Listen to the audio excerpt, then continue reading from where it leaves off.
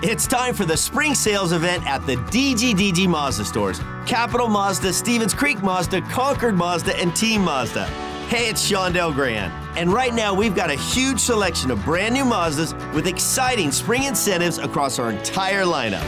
Plus, you can buy your new Mazda completely online with our exclusive no-brainer checkout.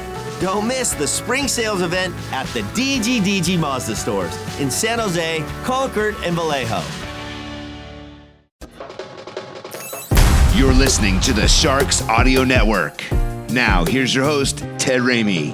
Hello and welcome to our first off-season check-in of this off-season.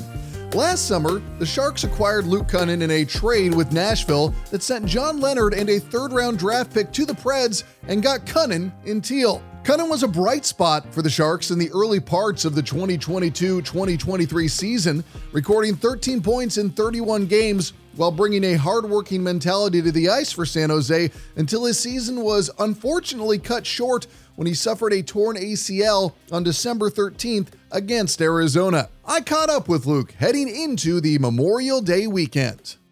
All right, we now have joining us on the Sharks Audio Network. It is Luke Kunin, who is enjoying his off-season in Minnesota. Luke, what's going on, man? How are you doing? I'm good. Thanks for having me. Yeah, man, always a pleasure. And I guess, this is where we segue to the low-hanging fruit question for sports talk. How's the knee doing? Yeah, all's good. As we all know, it's a long grind of a process, but just trying to take it day by day and just keep getting better. And that's what we've been doing. We're happy with the progress that's happened thus far, and just want to keep going in that right direction.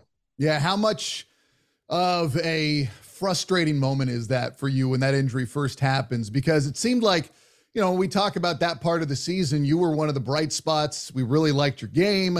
Even though the results hadn't been going the Sharks' way at that point, there were still things that we were looking at. And we were saying, okay, there's a lot of positivity going on. And then, things changed a little bit later in the year. But in terms of dominoes to fall, I would, point to your injury as being one of those moments that did in ways change the direction of the season. So, I guess take us back to that moment. What goes through your head at that point? Is it immediately, I'm going to get back? Or is it like, I can't believe this just happened?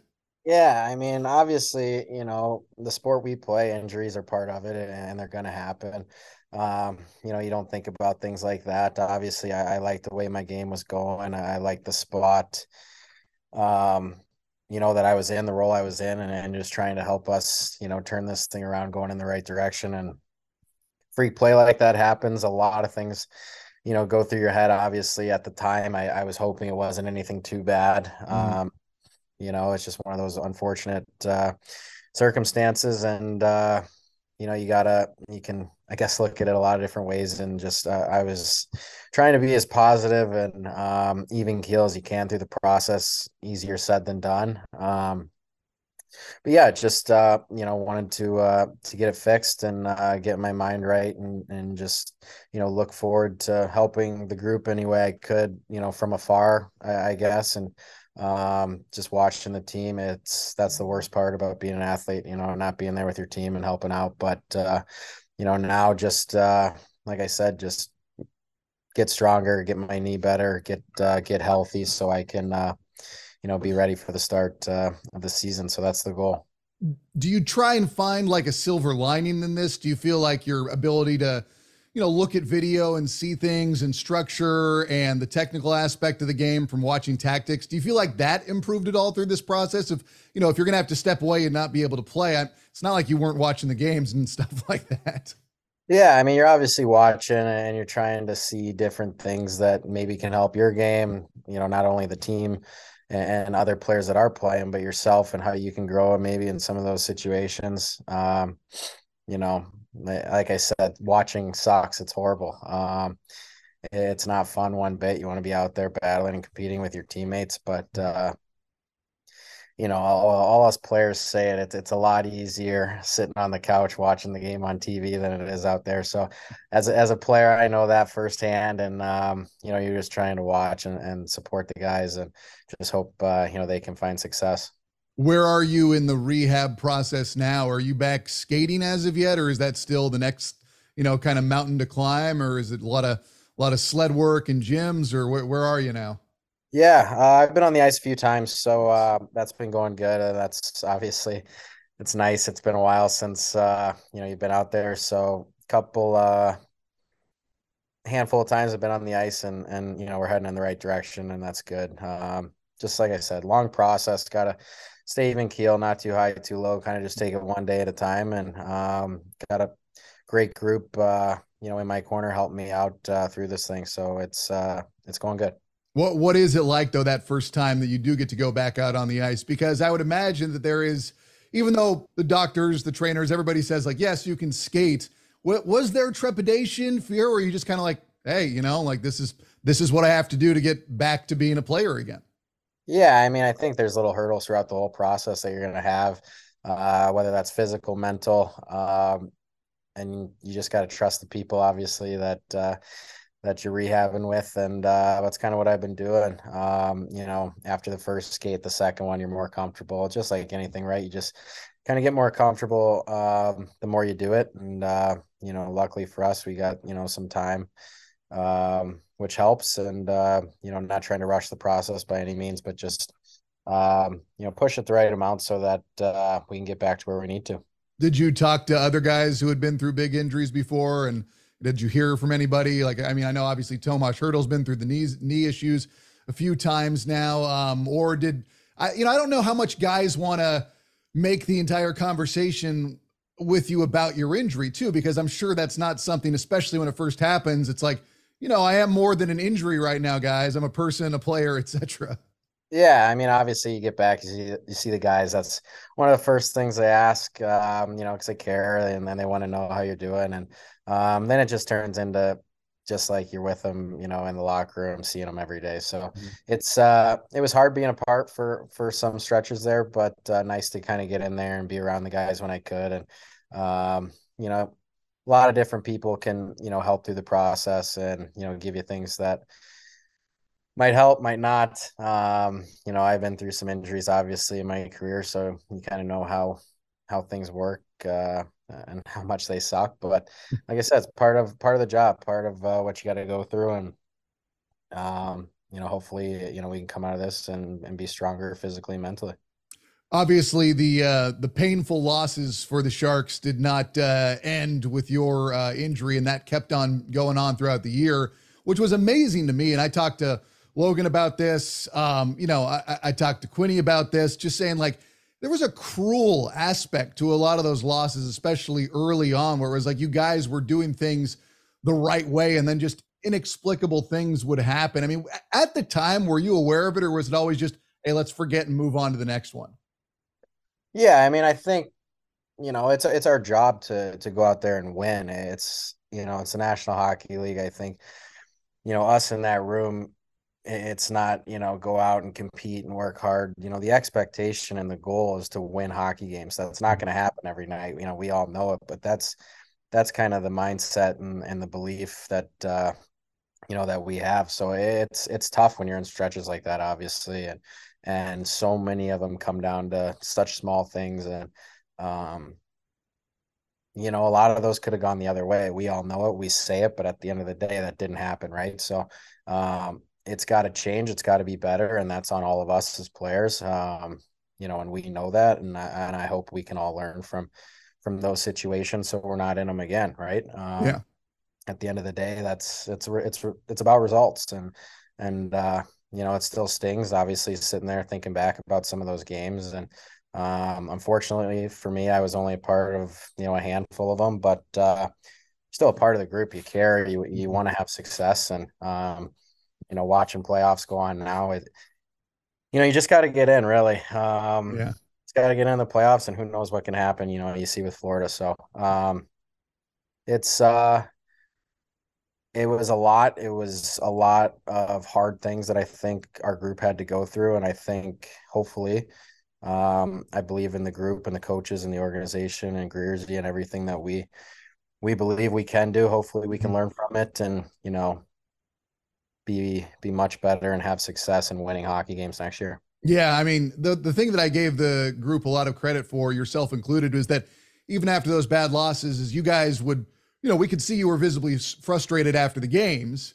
And then whether it was at practice the next day or morning skate or the next game, you guys were back, smiles, excited, ready to go. And that doesn't happen on every team. Like sometimes those things, the losses add up. I mean, we all know that the goal is to have a bad memory, forget about it and move on. But it felt like this group did do a really good job of that. And I don't know if that was because of, David Quinn just seems to always kind of have a little bit of a twinkle in his eye. He seems to know when to be harsh, but he always seems to kind of keep it light as well. And there's good people. I mean, guys like yourself. I mean, Logan Couture, it seems like, and even when Bonino was still with the team, it seems like everybody was good at just kind of keeping everything, go with the flow, forget about it, move on. Yeah, I think, when times are tough, it definitely helps when you have an amazing group of guys that care about each other like we did have. So that's, it's got to be fun to come to the rink every day. You got to have fun going to your job and working and competing for each other.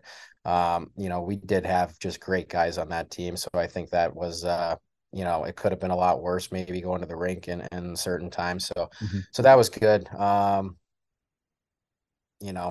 I said, obviously the results need to follow some of those things, and hopefully we can change that. But it was a great group. Guys cared about each other. Guys worked and competed, and now it's the next step of getting the results. Just since you referenced the playoffs in Florida, are you the guy that can watch all of the playoffs? Because I know that some guys, they can't. If their team's not in it, if they didn't make the playoffs, they don't want to, check in until it's all over. But have you been watching all the games or a good amount? Yeah, I'm one of those guys who tends to stay away from it when I'm not playing, unless it's some close buddies and guys I've played with. So obviously Matthew Kachuk's one of my best buddies. We grew up playing together, and to see the run that he's on, and pulling for him and those guys. So it's awesome. It's awesome to see guys you grew up playing with and some of your best buddies having the success they're having, and it makes you hungry to want to do the same. Yeah, man. I mean, I remember it.